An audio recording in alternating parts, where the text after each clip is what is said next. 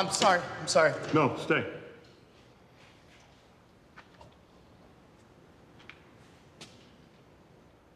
What's your name? Andrew Naaman, sir. What year are you? I'm first year. You know who I am? Yes, sir. So you know I'm looking for players. Yes, sir. Then why did you stop playing?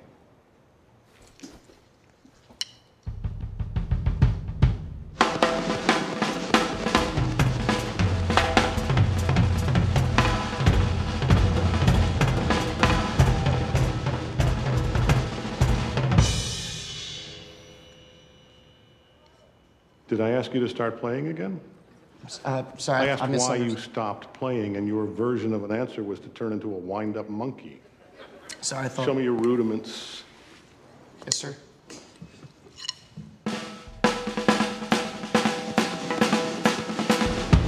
Double time swing.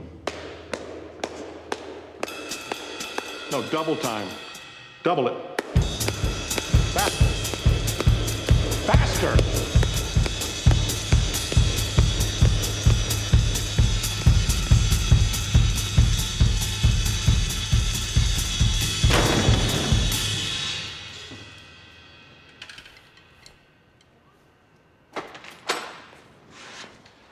Oopsie daisy. Forgot my jacket.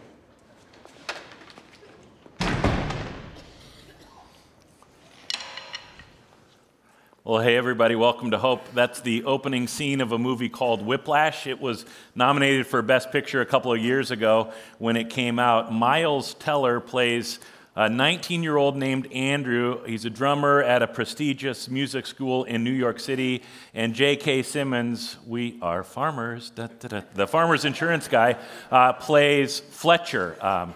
Terrence Fletcher. He's the conductor of the top jazz ensemble at that school. He actually wins the Oscar for Best Supporting Actor for his portrayal of this over-the-top driven teacher with an abusive leadership style. It's a movie that's really kind of hard to watch, and one of the reasons it's hard to watch is it so pointedly speaks to the reality of our culture. Our culture where so many people are seeking value through accomplishment, achievement, and success. I am looking for players, Fletcher says to Andrew. I'm looking for people who can add value to my band. I'm not so much interested in giving value to you. I want you to give value to me. And you can see even in that opening clip that Andrew is desperate to be viewed as valuable enough to make the cut. And he's devastated when he thinks he's missed his opportunity. What about you? Where are you seeking your value these days? What is it that gives your life value?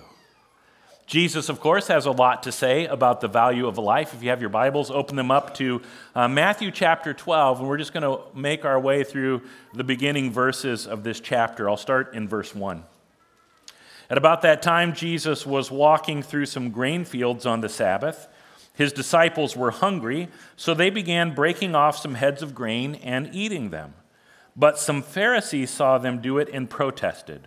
"Look, your disciples are breaking the law by harvesting grain on the Sabbath." Jesus said to them, "Haven't you read the scriptures? What David did when he and his companions were hungry, he went into the house of God, and he and his companions broke the law by eating the sacred loaves of bread that only the priests are allowed to eat. And haven't you read in the law of Moses that the priests on duty in the temple may work on the Sabbath? I tell you, there is one here who's even greater than the temple, but you would not have condemned my innocent disciples if you knew the meaning of this scripture. I want you to show mercy, not offer sacrifices. I want you to show mercy, not offer sacrifices, for the Son of Man is Lord, even over the Sabbath." So part of what Jesus is getting at in this story is, yes, the law matters, but people matter more. People have more value than the law, especially a hungry human being, more valuable than keeping the law. I get emails sometimes because I'm a pastor at a church like Hope, and people are wanting to know, hey, where is Hope's stance? What does Hope teach on this particular verse or issue or doctrine? And the way I've learned to kind of respond to these inquiries is I just email back, say, hey, thanks for the email. I would love to talk to you about hope. When can we get together for a face-to-face conversation? And I usually never hear back. And part of what that teaches me is I think all of us, I've got it too, all of us have this Pharisee kind of complex where we have this temptation to place so much value on one particular verse or idea or doctrine, so much value on, isn't this the way church is supposed to be? So much value on, isn't this the style we're supposed to have for church? We place so much value on those one particular things, and in the process, we end up devaluing human beings. I want you to show mercy, Jesus says. I want you to show mercy. It's like he's saying, you know, I just don't understand how you can't see this. People have more value than strict adherence to the law. People have more value than your religious displays. And Jesus drives this point home as we continue through Matthew chapter 12. Here's verse 9. Jesus went over to their synagogue where he noticed a man with a deformed hand. And the Pharisees asked Jesus, does the law permit a person to work by healing on the Sabbath? They were hoping he would say yes, so they could bring charges against him. And Jesus answered, if you had a sheep that fell into a well on the Sabbath, wouldn't you work to pull it out? Of course you would. And how much more valuable is a person than a sheep? Yes, the law permits a person to do good on the Sabbath. And he said to the man, hold out your hand. So the man held out his hand, and it was restored just like the other one. And then notice how this part of chapter 12 ends. Here's verse 14. Then the Pharisees called a meeting to plot how to kill Jesus. Their response to his merciful move is to get together and say, how are we going to kill this guy? How do they get to that kind of place? Well, part of it is their values are out of whack. They think what gives a life value is how well do you obey the law. And the better you are at following the law, the more value you have, the more disobedient you are, the worse you are at following the law, the less value you have. Jesus seems to be saying something completely different. You have value simply because you are, because you exist, because you have blood flowing through your veins and a heart beating inside your chest. You have value. Now, there were some things in Jesus' day, in the economy of Jesus' day, that didn't have a whole lot of value. Sparrows were such a thing. A sparrow, 2 sparrows would be sold for 1 copper coin, not very much value at all. And yet Jesus says God's eye is on the sparrow. Not a single sparrow can fall to the ground without God knowing, without God caring. And Jesus is saying this in Matthew chapter 10 in the context of sending out his disciples in mission with this message of mercy. And the disciples are a little bit scared about what are they going to face as they go out with this message. Because they've seen when Jesus carries out this message, sometimes it doesn't go well. Sometimes people want to kill him. So they're scared. And here's what Jesus says to them. In fact, let's read this together. Matthew 10:31. Read it out loud with me. So don't be afraid. You are more valuable to God than a whole flock of sparrows. All kinds of things in this world that can fill us with fear. There's plenty to be scared of. And part of the wisdom of Jesus is you don't have to be afraid. Why? You are valuable to God. You're valuable to God. And this idea of value, it starts at the very beginning of Matthew, in the Sermon on the Mount, Matthew chapter 5, 6, and 7. Jesus is talking to this great crowd of people that have gathered on a hillside in Galilee, and Jesus is looking at them, and he can just see in their faces how worried they are. Day after day after day, so worried about so many different things. What am I going to eat? What am I going to drink? What am I going to wear? What if I don't have enough? Who's going to take care of me? And you remember what Jesus says to that group of people? Look at the birds of the air. They don't plant, they don't harvest, they don't store away in barns. Why? Their heavenly Father feeds them. And aren't you more valuable to him than they are? Back to the question we started with today. What makes your life valuable?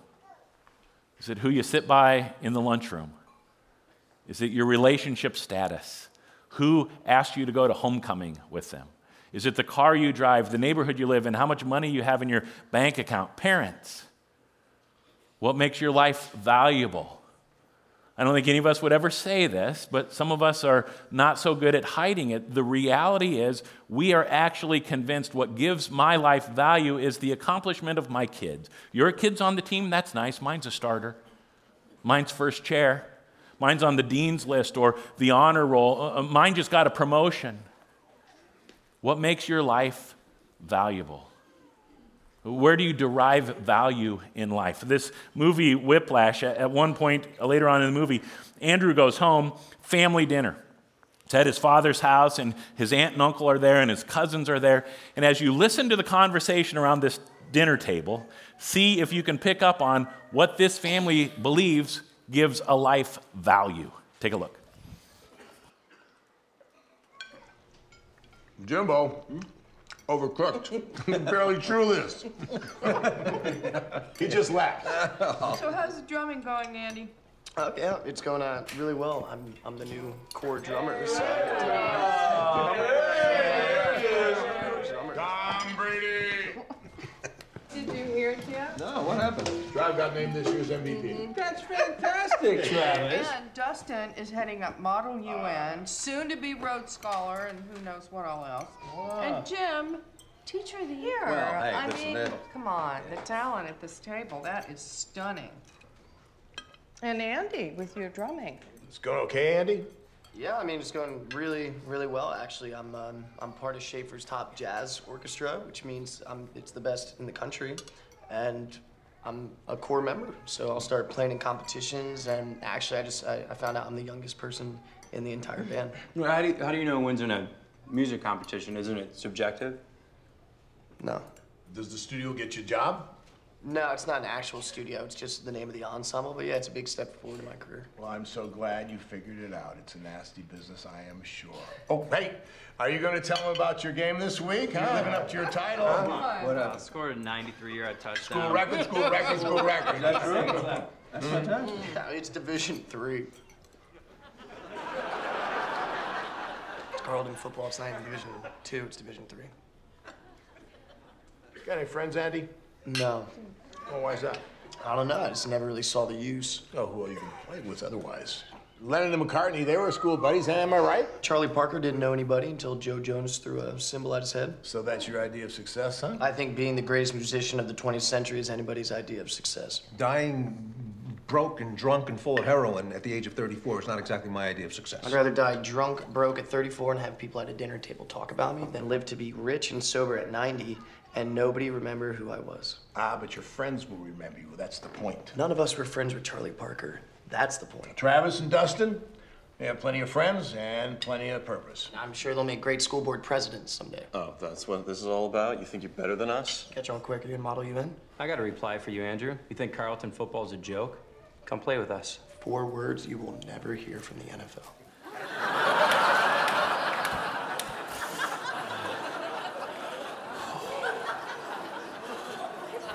Wow. What gives your life value? I think it's pretty obvious what it is for that family. But what does that have to do with the book of Jonah? Jonah is this book in the Old Testament that we're making our way through this month of September. Just a quick recap of what we've talked about so far. Week 1, it's God giving a message to Jonah. I want you to go to Nineveh, and Jonah does exactly the opposite of what God wants him to do. That's an important phrase. Last week, Jonah's in the belly of the fish, and in that place, not knowing is he going to live or die, he decides to praise God. And it's a powerful reminder to all of us, no matter what circumstances we might be facing or going through, it's always the right time to worship. It's always the right time to be filled with thanksgiving and gratitude to God for just this gift of life. Today we get to chapter 3. The fish vomits Jonah out onto dry land. Hopefully he takes a shower, and then he goes to Nineveh, where he proclaims the message God has given him to deliver. It is a message of judgment. In 40 days, Nineveh will be destroyed. Why? Why the judgment? Well, it's because the people of Nineveh have been doing the same thing that Jonah was doing in chapter 1. They've been doing the opposite of what God wants them to do. Jonah delivers the message, and the people receive it. The people actually believe it, including the king. And the king gathers the people together, and he says, here's what we need to do over the course of the next 40 days before this time of judgment comes. We need to repent, and we need to beg God to forgive us. And he's got all kinds of instructions for here's what we're going to do over the next 40 days. It kind of gets summed up in the middle of verse 8. Here's Jonah chapter 3, verse 8. The king says, people and animals alike must wear garments of mourning, and everyone must pray earnestly to God. They must turn from their evil ways and stop all their violence. Now remember, Jesus says a person has value simply because they are. But this is a real difficult message for us to believe. And so a lot of us spend a great deal of time in our lives seeking out value, trying to prove that somehow we are valuable. Think about that scene around the dinner table. What did they think gives a life value? Every single one around that table is trying to prove just how valuable they actually are. I'm the drummer in the top jazz orchestra in the country, Andrew says. And his father, he's not just a teacher, he wins Teacher of the Year. And his cousins are doing great at their Division III school. And the aunt says, the talent around this table, it's just stunning. But as the scene unfolds, it also becomes pretty clear they aren't actually able to see, to recognize, to appreciate one another's value. Instead, it's a competition. Who's more valuable? Who's better?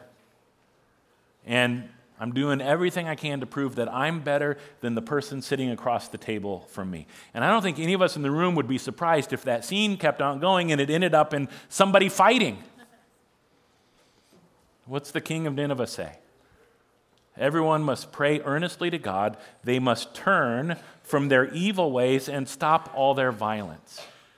This is what happens when we cannot just receive and believe our inherent God-given value, and instead we go searching for value outside of our relationship with God. Sometimes people, when they don't believe they have value, they might think, you know what would give me value if I just got better? And it could end up becoming this, on the extreme level, it could become this pursuit of perfection. If I can just perform perfectly, that would maybe mean I'm actually valuable. And anyone or anything that gets in the way of my perfecting my life or my job or my relationship, we're just going to get rid of them. Sometimes people think, I don't know that I have any value. I'm not sure I feel lovable. And so what they end up doing is, I know I'll just start helping as many people as I possibly can, because maybe there will be someone who will say to me, thank you so much for your help. I need you. Because if I'm needed by someone, doesn't that mean I have value? The problem is, if you're just helping everybody around you, you might get to this place of resentment, like, I'm doing all this for you. What? Nobody's helping me. And you can get angry and bitter, and it can lead to a place of evil ways and violence. A lot of people in this world just never quite feel safe. Everything's just threatening to them. And because they don't have this sense of value, Jesus says you don't have to be afraid. You're valuable to God. A lot of people have a hard time believing that. And threats cause them to think, maybe I don't have any value at all. So what I really want is to latch on to some authority figure who will promise me safety and security. And it doesn't matter if that means they're going to mistreat some other people as long as they're keeping me safe. Everyone must pray earnestly to God. They must turn from their evil ways and stop all their violence. Now, I'm guessing most of us in this room don't view ourselves as particularly violent people. That's for people like the Assyrians, the people of Nineveh. There are people that need to turn from their violence. That's not me. It is you, and it is me. And I want to approach it from a different angle to just kind of prove it to you. Later on in this film, everything is going great for Andrew.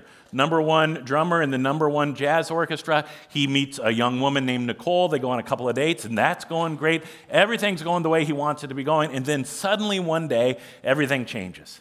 He shows up for rehearsal, and Fletcher, the conductor, says, hey, I want to give another drummer a shot. And he says, yeah, I like this drummer better. You're now on the sidelines. You're #2.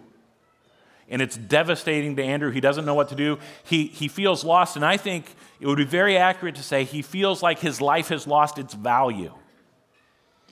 Fletcher says to him, if you want the part back, you're going to have to earn it. And so Andrew's like, what do I do? What do I do? What do I do? And the decision he makes is, I just got to remove anything that is a distraction. And it leads to this conversation with Nicole. Take a look. This is why I don't think that we should be together. And I've thought about it a lot, and this is what's going to happen. Okay, I'm going to keep pursuing what I'm pursuing. And because I'm doing that, it's going to take up more and more of my time, and I'm not going to be able to spend as much time with you. And even when I do spend time with you, I'm going to be thinking about drumming. And I'm going to be thinking about jazz music and my charts and all that. And because of that, you're going to start to resent me. And you're going to tell me to ease up on the drumming, spend more time with you because you're not feeling important. And I'm not going to be able to do that. And really, I'm just going to start to resent you for even asking me to stop drumming. And we're just going to start to hate each other. And it's going to get it's going to be ugly. And so for those reasons, I'd rather just, break it off clean.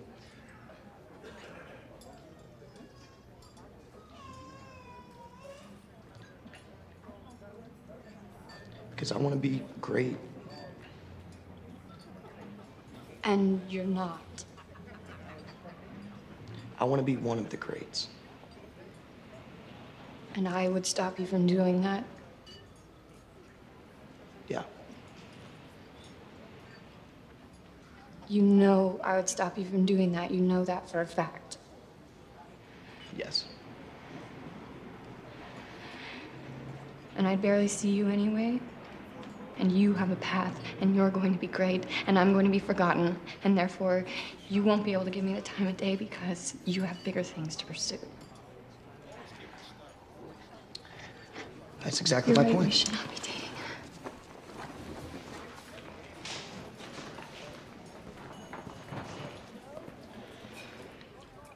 I'm okay. Thanks. The movie's called Whiplash for a couple of reasons. One of the jazz pieces that they rehearse and play in competitions is called Whiplash, but it's also called Whiplash because there's so much stopping and turning and sudden changes of direction, and people end up getting hurt in the midst of that, right? That's what, if you're driving in a car really fast and you have to slam on the brakes or you run into some kind of obstacle, sudden stop or turn, change of direction, it can cause this injury of whiplash, but there's relational whiplash as well, right? Andrew experiences it when Fletcher says to him, you're no longer the top drummer, and in that scene, I think Nicole is experiencing some relational whiplash. I think there's also a spiritual whiplash. Our word violence, the English word, comes from the Latin root word violare, which means to force, to injure, to dishonor, to violate. When we're unable to accept our God-given inherent value, and we're not going God's way, we're looking for value outside of that relationship with God, it ends up leading to places where we're not honoring God's way, we're violating God's way, and people end up getting hurt. We end up getting hurt. And ultimately, this is supposed to lead to a place of repentance. That's what happens with the people of Nineveh. The king says, hey, we've received this message, we believe this message, and we are going to start praying, we're going to start fasting, we're going to start doing everything we can over the course of the next 40 days to show God how sorry we are, to show our sorrow. And in the biblical context, whenever I hear the word sorrow, I always think of 2 Corinthians chapter 7, verse 10. It's on the screen. Read it out loud with me. Godly sorrow brings repentance that leads to salvation and leaves no regret. But worldly sorrow brings death. So what's the difference between godly sorrow and worldly sorrow? Our son Shaden is in 7th grade, plays football for Des Moines Christian School. His first game was Thursday, and so we're driving down there to watch. It's my wife and me and our 8-year-old daughter, Saffron, and we get to the bleachers, and as we're trying to find our seat, Saffron picks up a pamphlet. It ends up being a gospel tract. You know what a gospel tract is? This pamphlet where people are like, here are the 7 steps or the 10 steps for a sinner to be saved. And on the cover of this gospel tract in bold print, it asks this question, are you good enough to go to heaven? And so Saffron reads it and she holds it up and shows us and she says, we better keep this, right? Because we want to make sure we're good enough to get to heaven. What's the difference between godly sorrow and worldly sorrow. It actually has a whole lot to do with our understanding of goodness. Let's put a spectrum up on the screen. This is the sorrow spectrum, we'll call it. And on either end of the spectrum is worldly sorrow.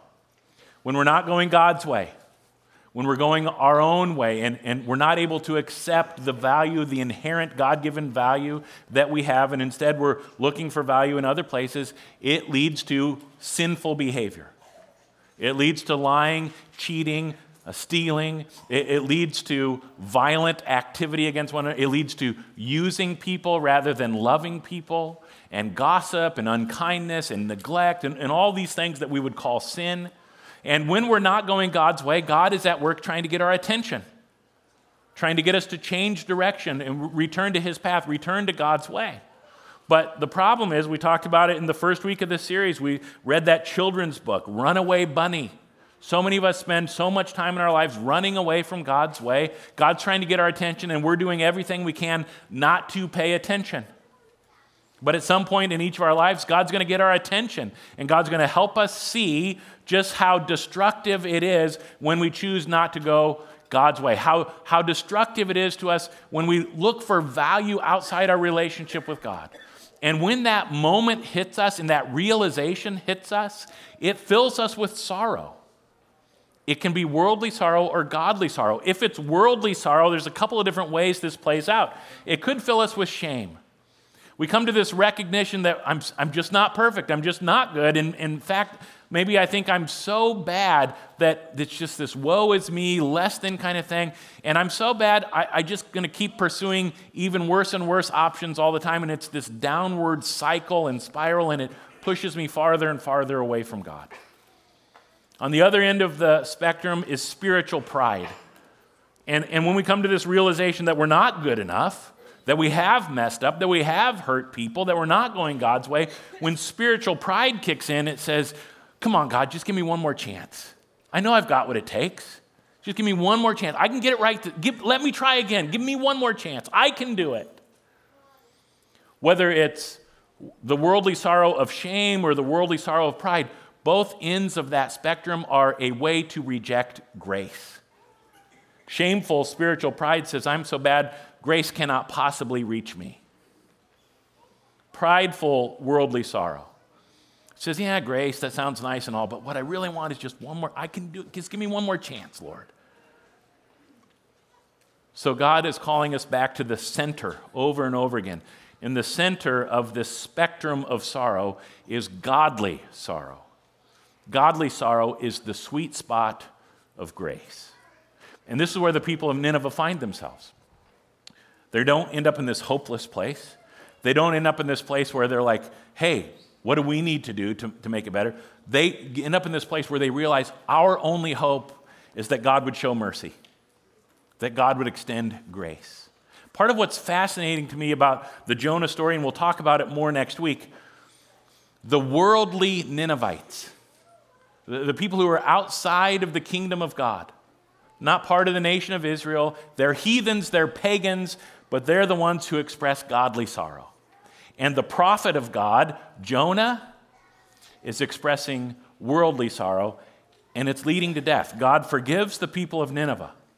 God doesn't bring about the destruction that God threatened, and it makes Jonah mad. Kill me now, Lord, he says. I'd rather be dead than alive if the message that I prophesied doesn't come true. Because he wants to be a great prophet, and great prophets are the ones who bring the message and it actually happens. Here's God trying to ruin it for Jonah. Over and over in this book of Jonah, what we see the prophet doing is running away from grace. And he's not even sorry. One more clip from this movie. Both Andrew and Fletcher are passionately pursuing greatness as well. And let me just be clear, there's nothing wrong with pursuing greatness. It's just that our pursuit of greatness is often counter to what Jesus says greatness looks like. Greatness looks like humility, humbling yourself, serving others according to Jesus, lifting others up. But our pursuit of greatness is often pushing others down. And so Andrew and Fletcher are pursuing greatness, and it actually leads to violence in the film. They get into a fight on stage at a jazz competition. They get kicked out of the school, and a couple of months later, Andrew's walking down a street, goes past a jazz club. He sees on the moniker it says that Fletcher is inside playing with a jazz band, so he goes in, they make eye contact, and it leads to this conversation. Take a look.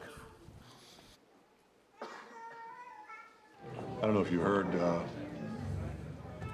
I'm not at Schaefer anymore. Yeah, I did hear that. Did you quit? Not exactly. Some parents got a kid from Sean Casey's here, I think, to say some things about me. Although why anybody would have anything other than peaches and cream to say about me is a mystery.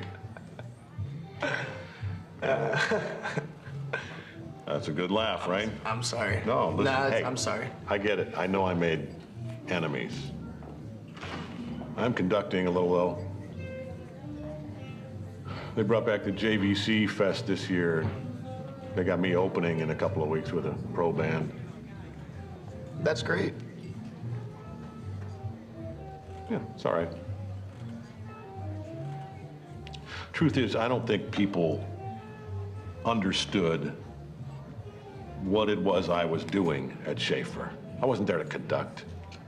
I was there to push people beyond what's expected of them. I believe that is an absolute necessity. Otherwise, we're depriving the world of the next Louis Armstrong, the next Charlie Parker. I told you that story about how Charlie Parker became Charlie Parker, right? Yeah, Joe Jones threw a symbol at his head. Exactly. And he's laughed off stage. Cries himself to sleep that night. But the next morning, what does he do? He practices. And he practices and he practices with one goal in mind, never to be laughed at again. So imagine if Jones had just said, well, that's okay, Charlie. That was all right. Good job. End of story. No bird. That to me is an absolute tragedy. But that's just what the world wants now. People wonder why jazz is dying.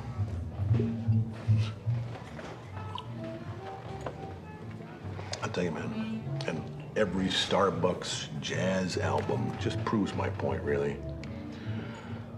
There are no two words in the English language more harmful than good job. But is there a line? You know, maybe you go too far and you discourage the next Charlie Parker from ever becoming Charlie Parker? No, man, no. Because the next Charlie Parker would never be discouraged. Yeah.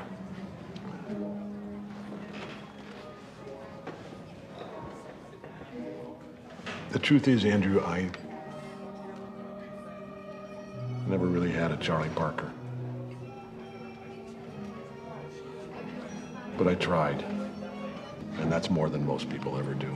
And I will never apologize for how I tried. Would you stand with me, please? And hats off to Jared Wells, our production coordinator, for editing out all the words that needed to be edited out of those scenes. It's a godly sorrow that leads to death, destruction.